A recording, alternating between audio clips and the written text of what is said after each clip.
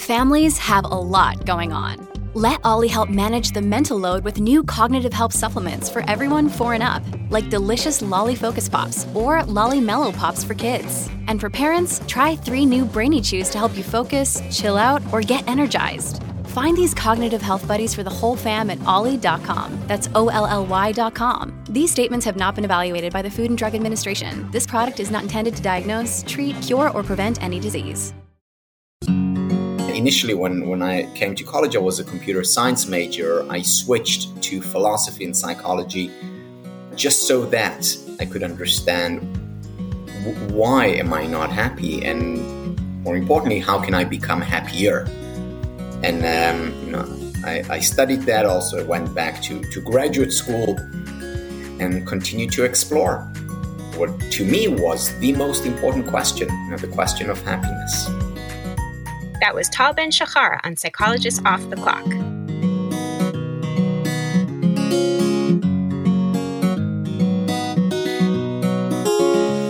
We are 4 clinical psychologists here to bring you cutting-edge and science-based ideas from psychology to help you flourish in your relationships, work, and health. I'm Dr. Debbie Sorensen, practicing in Mile High, Denver, Colorado, and co-author of ACT Daily Journal. I'm Dr. Diana Hill, co-author with Debbie on ACT Daily Journal and practicing in Seaside, Santa Barbara, California.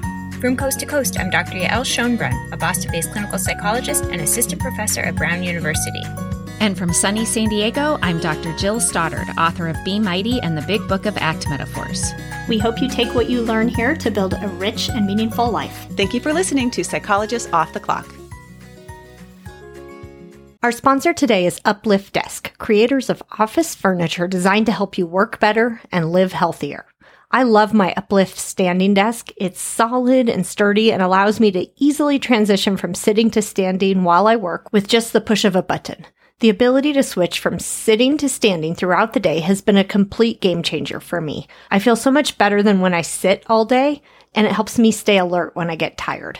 In addition to standing desks, Uplift offers ergonomic office seating, storage systems, even walking treadmills for your desk. Everything you need to up your office game. You can get free shipping with no hassles, free 30-day returns and return shipping, and a 15-year warranty. Remember, by supporting our sponsors, you are supporting the podcast. Visit upliftdesk.com/POTC for 5% off your order. That's UPLIFT desk.com/POTC to get 5% off your entire order.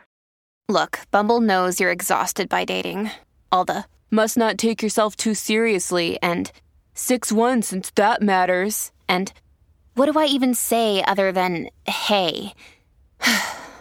Well, that's why they're introducing an all-new Bumble, with exciting features to make compatibility easier, starting the chat better, and dating safer. They've changed, so you don't have to. Download the new Bumble now. We're so happy to be partnered with Praxis Continuing Education here at Psychologists Off the Clock. They offer continuing education for promoting lasting change with evidence-based training, and they're the premier provider in continuing education for clinical professionals. Some of their ongoing, on-demand, anytime classes include ACT Immersion with Steve Hayes, ACT in Practice, and also the DNA-V model, which is with Louise Hayes, who works with adolescents and is fantastic. Yes, and we have big news. We, Diana and Debbie here, are offering a Praxis training. It's a 2-hour workshop on Wednesday, April 28th, and you can sign up. Best of all, it's free and anyone can join. It's not limited to therapists. And what we're going to do is talk about some of the concepts from our book that we have coming out in May and offer you some practices that you can use from acceptance and commitment therapy to thrive in your own life. So we're really excited to be offering that. You should check it out and we hope you can join us. So go to our website, offtheclockpsych.com, to get a promotion code on live events through Praxis. This is Yael here with Debbie to introduce an episode with happiness guru Tal Ben-Shahar. And I got connected to Tal through Debbie, who knew him from a past life. Yeah, it was really fun for me to listen to this because we're old friends. I went to graduate school with Tal, and we were in the same cohort in grad school in the psychology department at Harvard. So listening to this really brought back a lot of fond memories. So it was really great to have him on. Yeah. Debbie, I think you told me that you sort of had maybe lost track of him and then saw him go on the Daily Show with Jon Stewart. Oh, there's Tall. Yes. My jaw dropped. I was like, what? I knew he had a book out, but when I saw him on the Daily Show just randomly, I was like, oh my gosh, he's made it big. He's on the Daily Show, which to me is like as big as it comes. That's as big as it gets. Yeah. Well, happiness is one of these topics that I think we're always kind of talking about, but we often don't talk directly about. So it felt very important to me to have an episode where we really explored what happiness means, how psychology researchers think about happiness. So we can think about happiness in terms of pleasure. So things that feel good, emotions that feel good, the experiences that we have of like eating something delicious or buying something new, those sort of feelings of pleasure and gratification. But another way that positive psychology researchers define happiness is meaning, of doing something that's meaningful to you. So parenting is very meaningful, but it doesn't necessarily feel pleasurable all the time. But it is another form of happiness, this sense of satisfaction and fulfillment.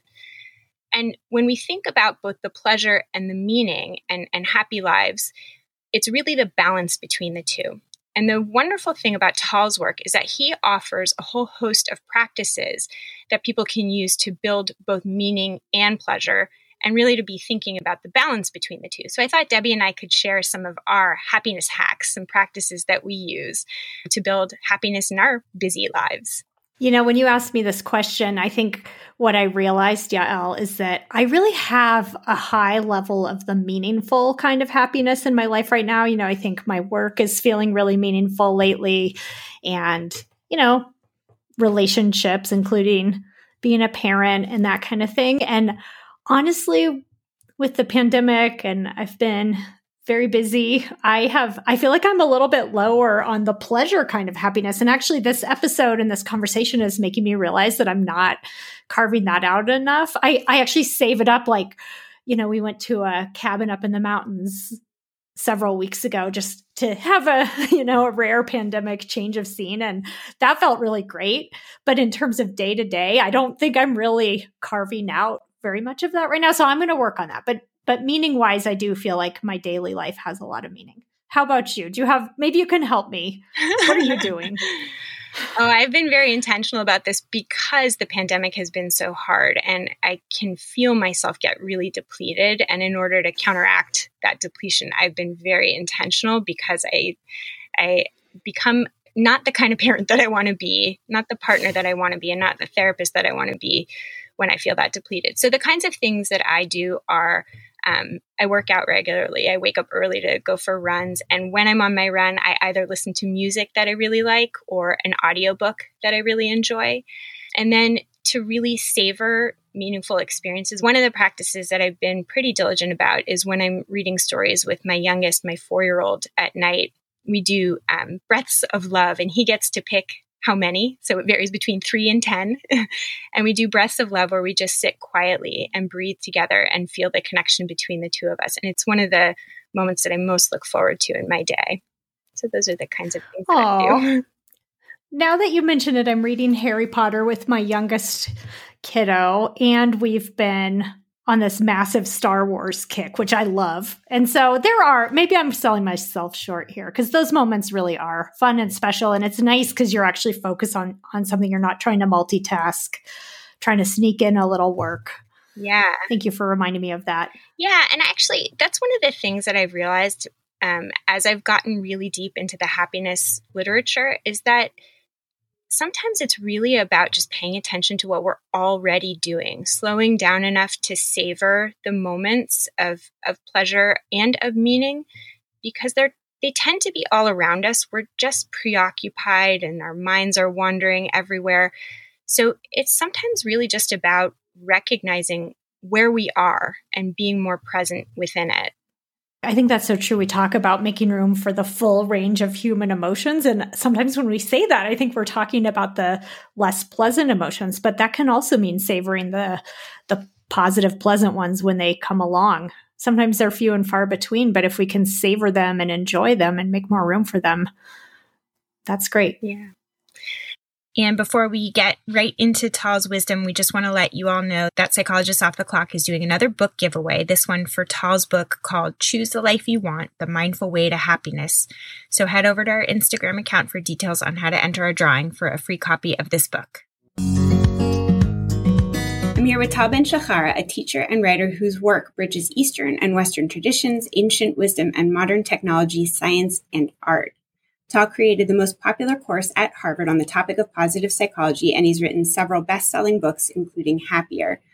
Tal co-founded Potential Life, a company providing leadership programs steeped in the science of behavioral change, and the Happiness Studies Academy. He is a certified yoga instructor, and most importantly, of all his very many accolades, he's a former classmate of our co-host, Debbie Sorensen. So welcome, Tal. I'm so honored to have you on the show. Great to be here, Yael. So you have done an amazing job of bringing what has been done in positive psychology out into the non-academic world. And I wanted to take advantage of your ability to translate a lot of those academic findings here. So to start off with, we mostly think of psychology as a field that attempts to reduce the negative impact of mental health problems like depression, anxiety, psychosis, and damaging life experiences like painful relationships. But there's this newer discipline in psychology that you've been instrumental in sharing. So I'm hoping that you can start us off by explaining, how do psychologists define what happiness is? Yeah, so, there are many definitions to happiness. And in many ways, people have given up on trying to define it. And they say, well, it's a little bit like beauty. You know it when you see it. But I think it is important to define happiness because when we define it, we know what we're pursuing, which, of course, increases the likelihood of attaining it. So my definition of happiness comprises 5 elements. The 5 elements are spiritual well-being, physical well-being, intellectual well-being, relational, and finally, emotional well-being. These 5 elements also put together, they spell the acronym SPIRE: spiritual, physical, intellectual, relational, and emotional. Now, each one of them is important, and the more important thing is that they are tied together as a system, meaning we don't need to do it all. We can enter the system through any or all of these 5 elements. In other words, I can work on my spiritual well-being, and that will have an impact on my happiness in general. I can work on my intellectual or relational well-being, and that will have a holistic impact. Yeah. So there's lots of different ways to create more happiness. One thing that I think people often get caught on, though, is that happiness, we often define it in Western societies as like feelings of pleasure.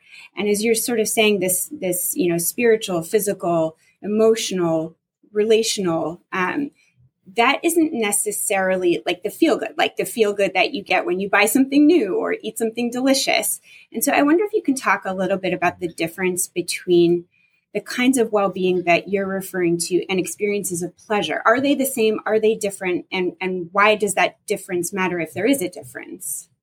So pleasure certainly is an important part of a happy life, but it's only a part.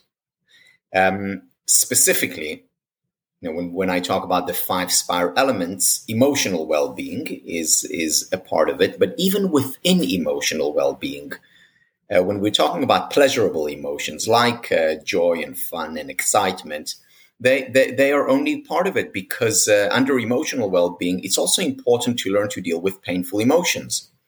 We all experience emotions of anxiety or sadness or anger or envy or frustration.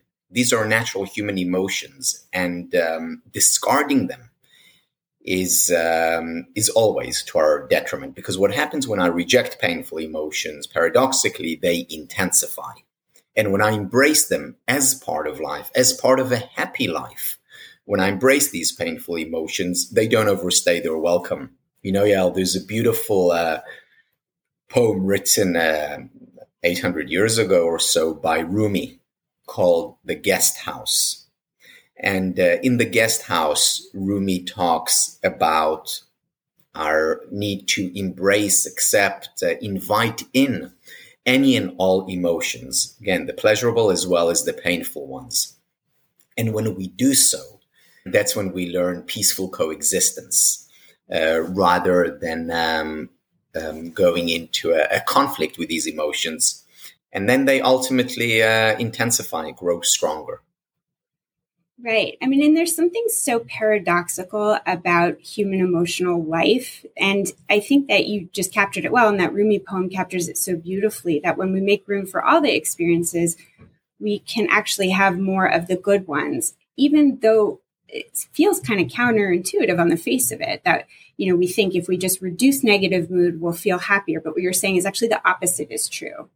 Yeah. The reason for that is that there's one emotional pipeline. All our emotions flow through that one pipeline. If I reject painful emotions, in other words, if I block painful emotions from flowing freely through that pipeline, I'm inadvertently also blocking the pleasurable emotions. So if I'm blocking envy, I'm also preventing myself from experiencing love. If I stop anxiety, then excitement is going to be shortchanged. If I don't allow myself to experience sorrow, then joy isn't going to enter that pipeline either. In the words of Golda Meir, who was Israeli prime minister back in the 1970s, those who cannot weep with their whole heart cannot laugh either. Two sides of the same coin. Yeah. And what I have loved about your writing is that you share a lot of your personal experiences in a very authentic way in terms of how it brought you to some of these realizations. Like you talk about yourself as a young man who was incredibly ambitious, and that this kind of pursuit of excellence and sort of really being out there and always perfecting your skill set was this, in a way, a pursuit of happiness, and yet you couldn't quite access it. So I wonder if you could talk a little bit about what you learned from your life experiences and how that really got you into this deep dive into what it means to be happy and some of the counterintuitive findings that we really experience as human beings. Yeah, like most people raised in the West, the mental schema, the belief that I internalized was that the path to happiness has to go through success. So if you succeed, whether it's in school initially, college, at work, professionally, then you'll be happy. And in many ways, I checked the right boxes. I did what was required of me. I did well in school. I was an athlete. I got a good job. I made a nice income. I checked all the boxes, and yet I was extremely unhappy. And I must say, it didn't make sense to me at the time. And I first thought about it when I won my first Israeli national championship. I was 16. I was the youngest ever to win it, and I thought, okay, now I'm all set. I'm going to be happy for the rest of my life. And I was happy for about 4 hours. And when I got into Harvard, I thought, okay, now I'll be happy. And I was happy for longer than 4 hours, but not much longer than that. And then I got a great summer internship, and I was doing well academically. And again, these were all short-lived spikes in my well-being. And at some point, I decided that I have to find out, what's going on here. And initially, when I came to college, I was a computer science major. I switched to philosophy and psychology just so that I could understand why am I not happy, and more importantly, how can I become happier? And, I studied that. Also, I went back to graduate school and continued to explore what to me was the most important question, the question of happiness. Yeah. Yeah.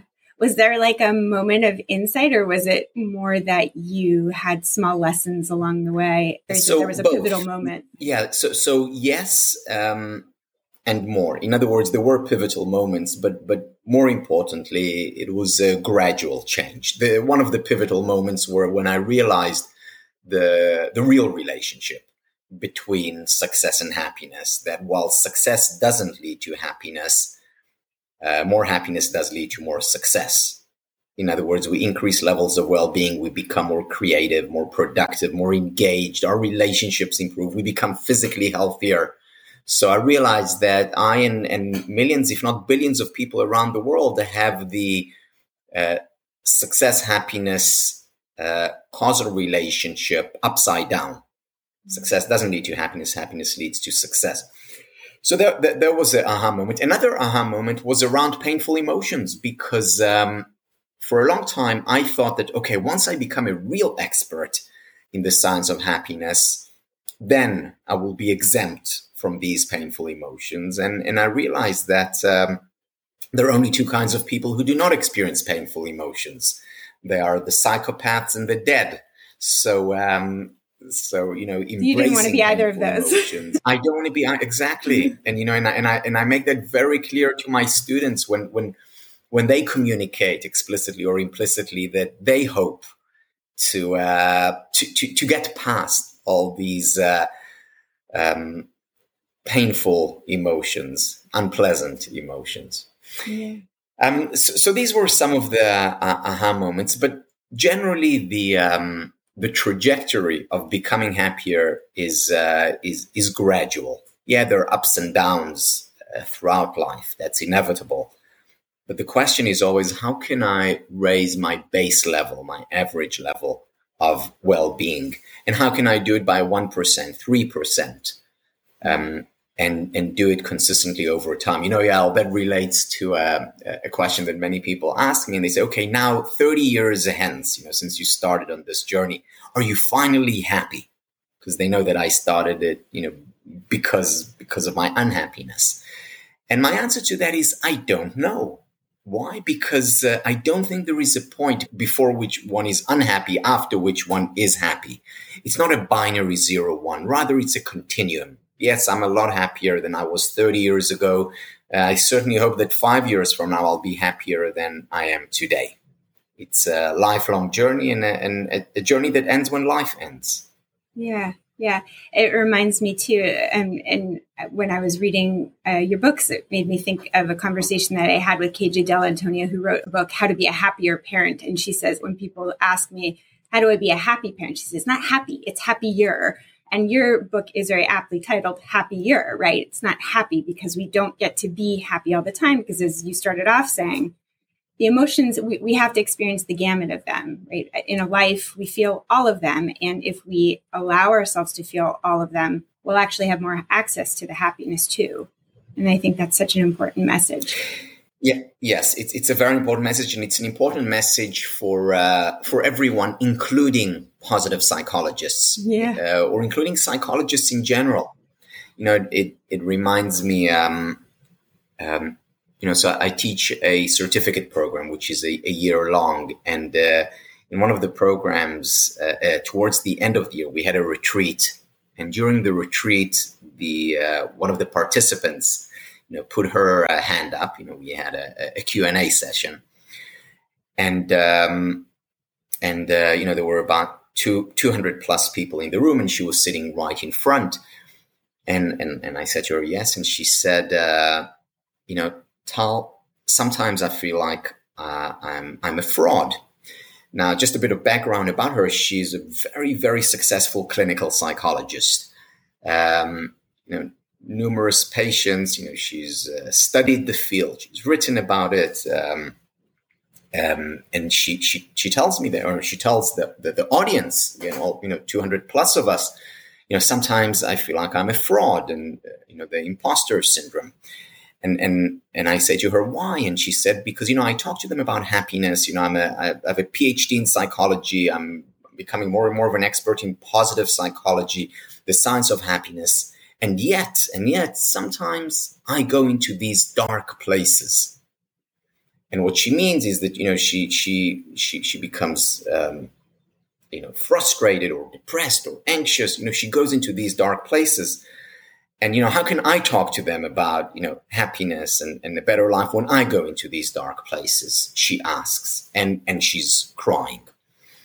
And I asked her at that point, I said to her, do you mind if I ask a question to the rest of the group? And she said, sure.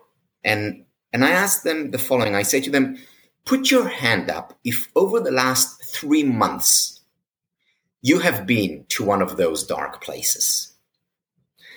And then I ask her to turn around, and she turns around and she begins to smile because every hand was up. And she looks back at me and I say, we all go through it. I do too. And, my hand is up as well. Yeah. And then I look into her eyes and suddenly I notice something. And I say to her, you don't believe me, do you? Meaning you don't believe me that I too go to these dark places. Yeah. And she says, no, I don't. And this was a real aha moment for me because I realized then that, I talk about the permission to be human all the time. I talk about it in my first class of a year-long course because it's so important and so fundamental. And yet she, and I'm sure many others, don't believe me. Why? Because they think, okay, I'm experiencing now, it's difficult, it's unpleasant, but when I become a real expert, like my teacher or like others. Yeah, the guy who wrote the best-selling book, then I won't feel that way. Exactly. Yeah. Well, that's not true. And I told her, look, I promise you, I'm not a psychopath and I'm alive. Look, I'm moving here. And yet, it's very difficult for people and myself too, to truly accept, truly embrace painful emotions as natural, just as we do accept and embrace the law of gravity. Both are part of nature, indispensable, real, and they're here to stay. We've had a number of guests on the show that we've been inspired by and that are offering you, our listeners, discounts on their programs. If you go to our website, offtheclockpsych.com, you'll be able to find coupon codes for the programs of Dr. Judson Brewer, Dr. Rick Hansen, and Jen Lumenlin. So go check it out at offtheclockpsych.com and start learning today. So let me ask you a question as a father. I know that you have 3 kids. How do you teach your kids as an expert, but also as a parent to embrace and make room for those uncomfortable emotions? Because as much as we're wired to have them, we're also wired to kind of not want to keep them. Right. Well, first and foremost, by example. And let me give you an example. So, we're going through this very difficult period I'd say in human history. Yeah. And, we're living it when, with lockdown and stress and anxiety, probably at an all-time high, depression levels on the rise. And we're at home and the kids are not going to school. So we're together all the time. And just a few days ago, we had, we decided to, have dinner together and after dinner to watch a movie, The Hobbit, together. And, everyone was looking forward to it. And it comes 7 p.m. and I'm really just feeling down, not feeling well. I'm feeling frustration and anxious and sad. So I tell my kids, look, Daddy's not doing well. I'm just really feeling down and I need some alone time. I need some time to recover. And I went up to my room and, wrote in my journal, shed a few tears, went into bed with a book, fell asleep earlier than I usually do, and woke up the next morning not feeling great, but feeling better. And there were 2 important things for me in that experience. One is I gave myself the permission to be human, expressed my emotions, whether to them, whether in writing, whether through tears. And second, no less important, I also told them that I'm giving myself the permission to be human and giving them the permission to be human because, they know what I do. They know that, that I do happiness. And yet I'm also feeling down at times and that as Demi Lovato said in one of her songs, that it's okay not to be okay. Yeah. Yeah. There's actually a great book on grief called It's Okay Not to Be Okay that I also really love. So I love that idea that it is okay not to be okay. And the more we can, again, make room for it, the more it kind of comes, but it also is allowed to pass more easily. It doesn't quite get as sticky. One thing that you write a lot about that I also want to dive into is this idea of choice, that we have a choice in how we respond to the uncomfortable things. And I think you gave a really nice example of part of the choice is to make room for it, to treat it as normal and human and not to vilify ourselves or pathologize ourselves. But I'm curious what you would say to the many people that say, there are so many things I don't have a choice over that are just beyond difficult, and that, where I don't really have that much flexibility in how I respond to things like health issues. I mean, things like the pandemic is a good example, but also challenges that we have with our kids, our work hours, how our boss treats us. So how do you explain to folks that really sort of push against this idea that there is choice in how we respond, because their manifest experience is that there really isn't a lot of option in what to do with the difficult things we are confronted with in life? Yeah, here I have to go to the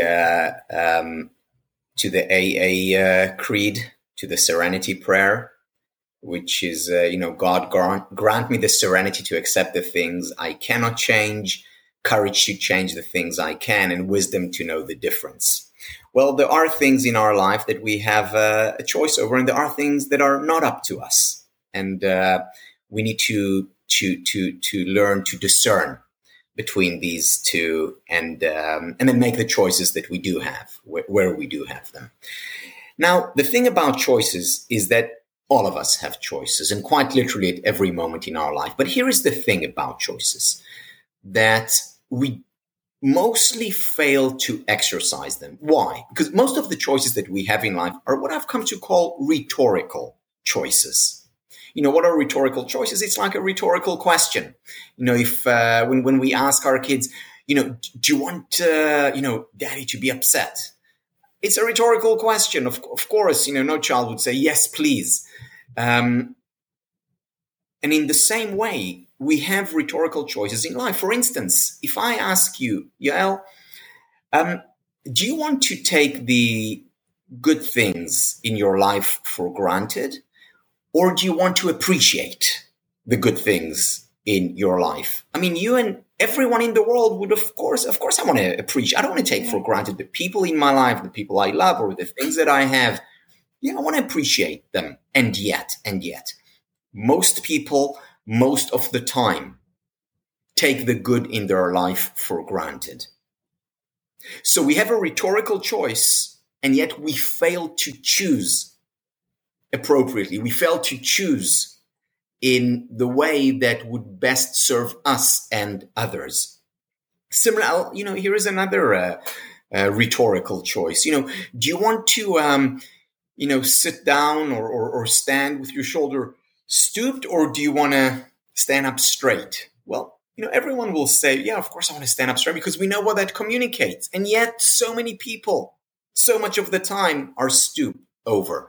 So we have rhetorical choices throughout our life. And the question is, how do we make them? How do we choose appropriately? And the answer is, and this is where the whole science of choice becomes really important and relevant.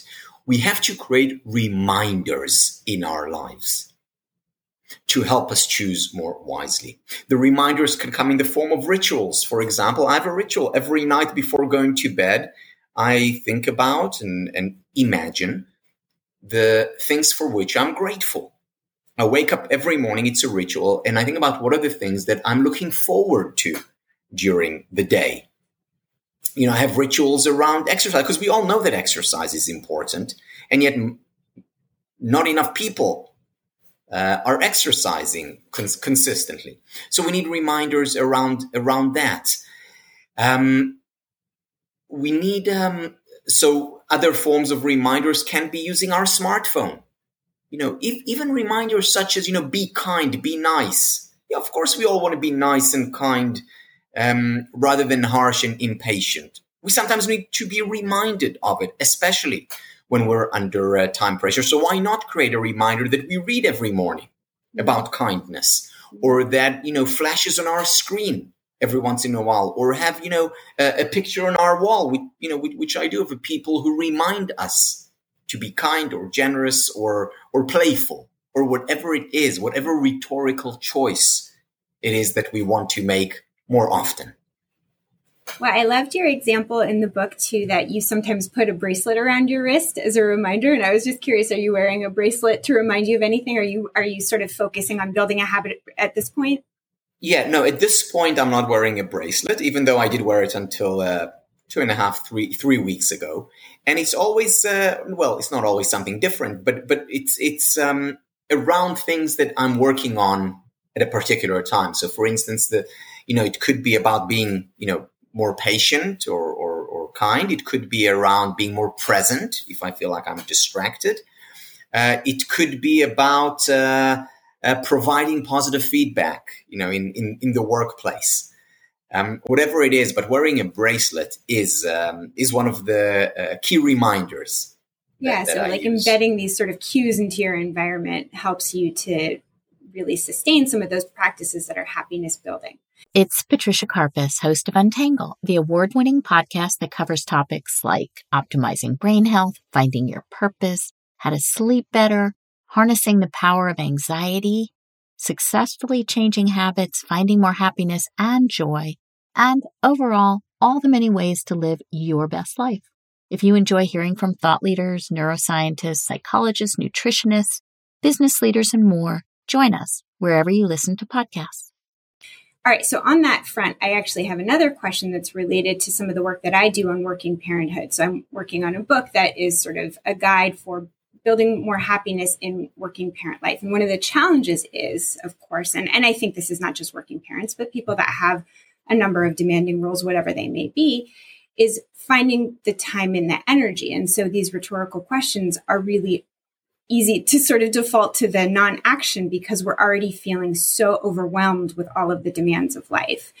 So what do you tell people who truly feel they don't have a spare minute or a spare ounce of energy to build greater practices by using these kinds of cues to remind them to do something more? In other words, there's always a great irony when you counsel a patient or a client to create a few minutes to just pause. And they say, I just don't have those minutes to meditate or to even take a breath. There's too many things. And really, if you tell me to do one more thing, it's just one more thing I'm going to feel guilty that I'm not doing. And so you sort of get to this stuck point in building happiness with a lot of people who are feeling that level of overwhelm, which is, in all honesty, many of us. Yeah, look, unfortunately, we have 24 hours in a day, 7 days a week, and that's immutable. And the question is, how do we fit in more? And I think a more important question is, how do we do less? In our modern world, we have the luxury of choice, and Barry Schwartz talks about it in his book and in his lectures on the tyranny of choice, where we have so many choices, and it's a wonderful thing on the one hand, but on the other hand, it also hurts us. Yes. Because it means that we have to say no more often. So, I faced the very challenge that you're describing. First of all, I still do, but I remember it became real pronounced for me when our first child was born, David. And until the time he was born, I was doing pretty okay in terms of time management, meaning, I was working many hours a day. I was also, spending a lot of time with my initially girlfriend, then my wife, Tammy. We were seeing friends, we were living the life. And then suddenly comes this, little one who I want to dedicate so much time to. I want to, spend time with. But then there is, when I'm at work, I'm feeling guilty over not being with him. And when I'm with him, I know that I'm not getting enough work done or spending enough time with my partner, or we're not seeing friends.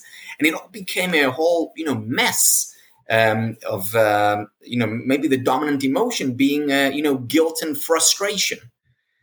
And I decided to sit down and and write about it. I often, when I face issues, I write in my journal, and I wrote about it, and I said, okay, so what do I want to do in my life? And I made a list of, the time I want to spend with my friends, and the time I want to spend with my wife, and the time I want to spend with David, and then the time I want to spend working and exercising. And when I added it all up, it added to, over 48 hours in a day, because, sleep is important too.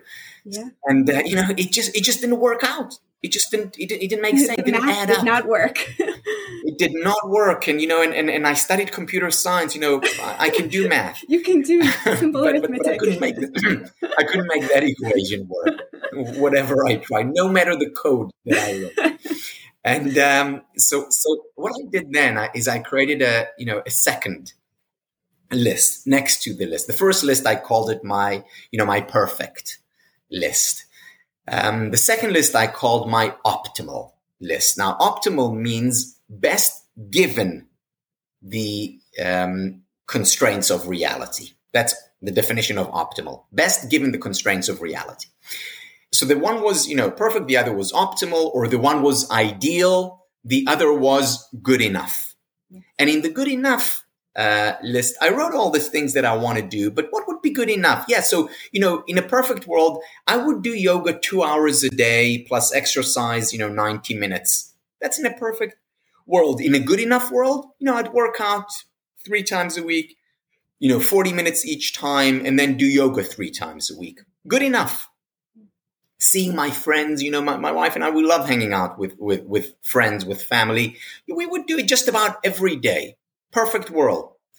In a good enough, optimal world, we would see our friends, religiously once a week. And if we have more time, that's great. And on with work. Ideally, I would work 14 hours a day. I love my work. But, then I wouldn't get to see friends, family, or anyone. So, what's good enough? Well, good enough is between 6 to 8 hours a day. And on for each, time with my kid, time with my wife. And once I wrote that down, once it was, black on white, it became clearer to me what kind of life I could live. It became very clear that I couldn't live the perfect life, but it also became clear that I could live the optimal life, or a good enough life. And good enough really is good enough.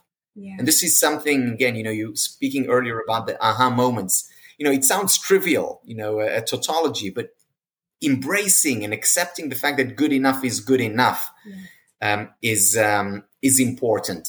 But to create this good enough list, we have to prioritize, meaning we have to say no to many things, which is easier said than done.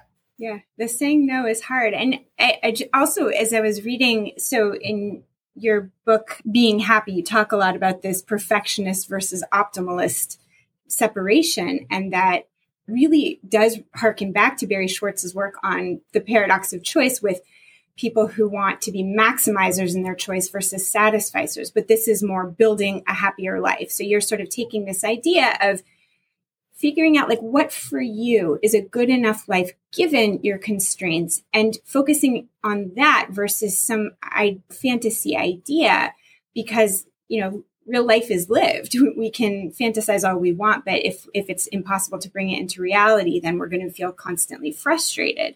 So I love some of those exercises of actually putting pen to paper and really thinking through what is most important to you. And Barry Schwartz's, research really mimics what you're talking about, which is that even though maximizers who try to get the perfect outcome versus satisficers who are aiming for the good enough, and that satisficers are much happier and do better over time, even in their performance. And that's the irony. And you talk about that too. And I am curious what your thoughts are on sort of the performance side of things. Right. So, the misconception that many people have about giving up perfectionism is that it means giving up ambition or hard work and so forth. But, when we talk about perfectionism, it's important to break down this concept into its different elements. And the different elements of perfectionism are that there is what psychologists call maladaptive perfectionism, as well as adaptive perfectionism. So maladaptive perfectionism is an obsession with with perfect success or with failure. It's the rejection of any painful emotions, because that's a deviation from the straight and narrow. It's an inability to appreciate, because when you appreciate, you're in danger of stagnation. So this is the unhealthy, the maladaptive part of perfectionism. The healthy parts of perfectionism are things like, being ambitious, working hard. It's about being responsible. These are this is the upside of perfectionism. And once you break down perfectionism, you can give up on the maladaptive and embrace the adaptive. We can still be hard workers. We can still be ambitious. We can still be very responsible without being perfectionists, without being obsessed with the fear of failure, without rejecting any and all painful emotions, while appreciating what we have, embracing the good. So, and when we do that, then our hard work is much more sustainable. When we do that, we don't just enjoy the journey more. We also enjoy a better outcome. Why? Because when we increase levels of well-being, as I mentioned earlier, we're more creative, more productive, more engaged, and therefore, in the long term, perform better. Yeah, and it sort of harkens back to the kind of therapy that I and all of my co-host colleagues do, which is acceptance and commitment therapy. And it really is always about coming back to your values, because even if you're tired or you're angry or you're even depressed, if you can connect into what matters to you, what you want to stand for, it helps you sort of push through the discomfort or sort of, the dark periods, as you were saying. And, when you think about grit and that persistence, it's the equation for grit is passion plus persistence. And if you care very deeply, you're more likely to persist. And that is what leads to a better outcome. So I think that there's just so much science supporting that. Yes. And going back to acceptance and commitment therapy, I'm not a therapist, as you know, but if I were a therapist, this is what I would be practicing. And the reason is that, as I always, tell my students, what we do matters more than what we feel. Yes. Because, I can feel, sadness, frustration, hatred, envy, disappointment, anxiety. These are emotions that we all feel at times. However, that doesn't mean that I need to act malevolently or that I need to give up. For instance, courage. What is courage? Courage is not about not having fear. Courage is about having fear and going ahead anyway. And paradoxically, it's when we reject the fear that the fear is more likely to control us. It's when we embrace the fear that we're more likely to have the choice of acting, courageously or however we choose to act. So it's the action that matters more. When it comes to emotions, we simply accept them. I compare emotions to the law of gravity, because the law of gravity simply is we don't judge it. We accept and embrace it. And if we can perceive emotions in the same stoic, accepting, embracing way that we perceive the law of gravity, that's a first and very important step towards fulfilling our potential. It's when we first allow in unhappiness that we open ourselves up to happiness. Absolutely. And just as you were talking, I'm just sort of thinking about the research that comes out of Sonia Lyubomirsky's lab. She talks about this sort of chart of like what contributes to happiness, and it's 10% life circumstances. It's actually 50% genetics, but the remainder, that 40%, is the intentional activity. What's so terrific about your work is that you offer really on the ground practices that people can do on a daily basis. And those sort of fall within the intentional activities that can build happiness. And 40% is quite a lot. 40% is a lot, and it can even be more. Because when Sonia Lyubomirsky and Ken Sheldon and others talk about the pie, they're talking about averages, meaning on average, if you aggregate all people, about 50% is determined by genes and early experiences. And that's a lot. 10% external circumstances and 40% choices. Now, when it comes to the 10%, just like the 40 and the 50, these are averages, because if you now go to a person who's living in a war zone, you can be sure that their happiness is impacted by more than 10%. Or a person living in dire poverty, their external circumstances affect their lives much more than by just 10%. So it's average. And the question is, how can you increase or decrease the 40% of choices? And that's when we go back to the idea of mindful choices. Am I mindful of the choice that I have to appreciate rather than take for granted? Am I mindful of the choice that I have in terms of how I sit, or the kind of work that I choose to do, or how intentional I choose to be when I spend time with friends and family? So these are all choices that we have. The question is, am I mindful of them? And the more mindful I am of the rhetorical choices that I have throughout my life, the larger that 40% part of the pie becomes. Yeah. I mean, every time you've said now twice, the comment about posture, and then I remind myself, oh yeah, I should stand up straighter. And it also reminds me of a study by Daniel Kahneman that I've heard you reference in some of your talks and in your writing as well, which is, when parents are asked how they're feeling, they're often not that happy because they're so distracted in 100 different directions. And I, as a parent, know that experience very well. But when I'm really deliberate about being with my kids, I'm far more likely, right? It's not a guarantee, but I'm far more likely to have a really enjoyable time when I am really present and one-minded about my time with them.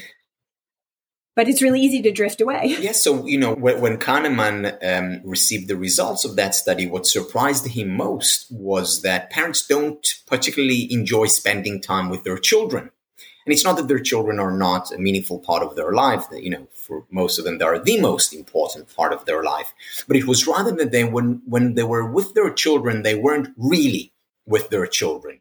Meaning, as you pointed out, they were distracted, whether it's that phone call, whether it's that work and that they're doing, whether it's thinking about what they should have done or need to do. And it's very similar. The analogy would be one of, listening to music. If I listen to my favorite piece of music with my eyes closed and focused, that's wonderful. But if I listen to it and 3 other pieces simultaneously, it will be noise, cacophony. And if we can think about spending time with our children or partner or friends in the same way that we think about listening to a piece of music, and we do it discreetly on its own, then we can learn to much more enjoy these precious moments. Yeah.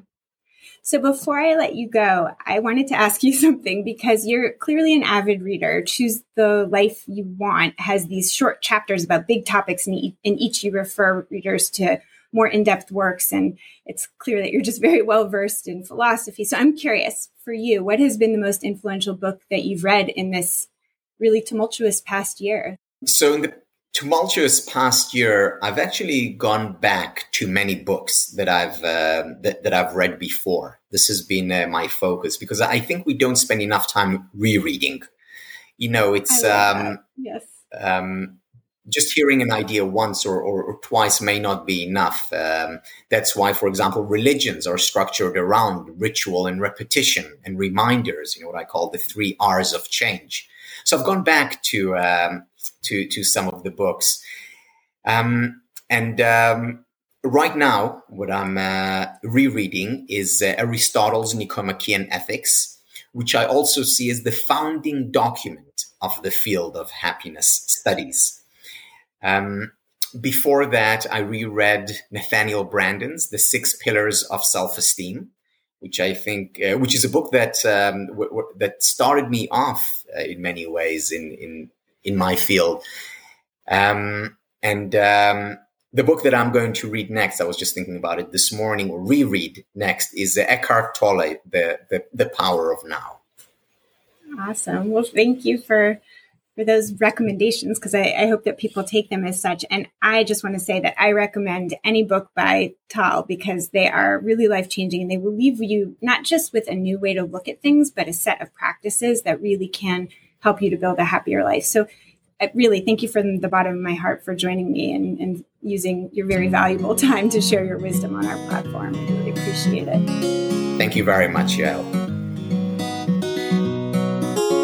Thank you for listening to Psychologists Off the Clock. If you enjoy our podcast, you can help us out by leaving a review or contributing on Patreon. You can find us wherever you get your podcasts, and you can connect with us on Facebook, Twitter, and Instagram. We'd like to thank our strategic consultant, Michael Harold, and our interns, Katie Rothfelder and Melissa Miller. This podcast is for informational and entertainment purposes only and is not meant to be a substitute for mental health treatment. If you're having a mental health emergency, dial 911. If you're looking for mental health treatment, please visit the resources page of our webpage, offtheclockpsych.com.